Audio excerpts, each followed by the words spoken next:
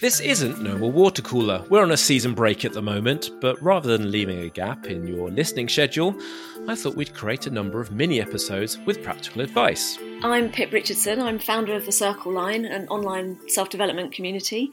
I'm really excited to be here today talking about some of the themes that have come up for you guys and talking about them from a more professional psychological perspective. And I'm Matthew Knight, one of the community hosts at Leapers, and so grateful to you, Pip, for joining us because a lot of this for us comes from lived experience and the insights and stories from our members, not necessarily understanding why these things happen. Yeah, I mean, for me too, a lot of my interest and passion in the field did come from lived experience.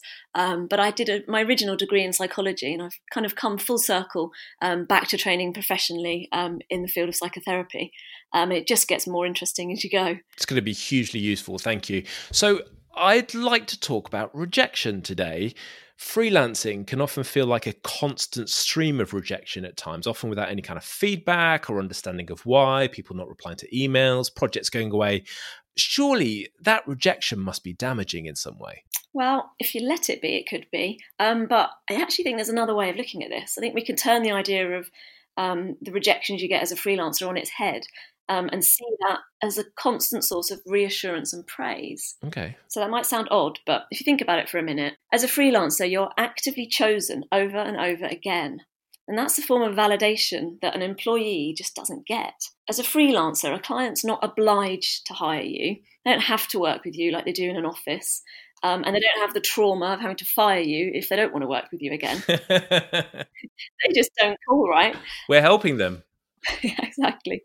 So it's really easy for them not to work with you. You know, they can avoid you anytime they want. So when you do get work, it's because they actively want you. How good does it feel to be wanted and needed regularly? That's a really good reframe, looking at it from a far more positive perspective. But ever the cynic, what about the projects where you don't win the gig? Yeah, it happens, right? A lot. But I tend to think a client knows their business best. They know their business better than you do. So, you know, I can't know if my skills and offer are the right fit for them at the moment. Only they know that.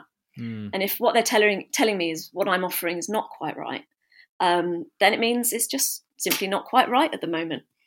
And actually, that's a lucky escape. So if I don't have the right skills now for the job, then the job probably wouldn't have gone very well. And that's my time and my reputation on the line. And I don't want to waste either. Yeah, that's really true. I also find it helpful to remember that a lot of this is just part of the process.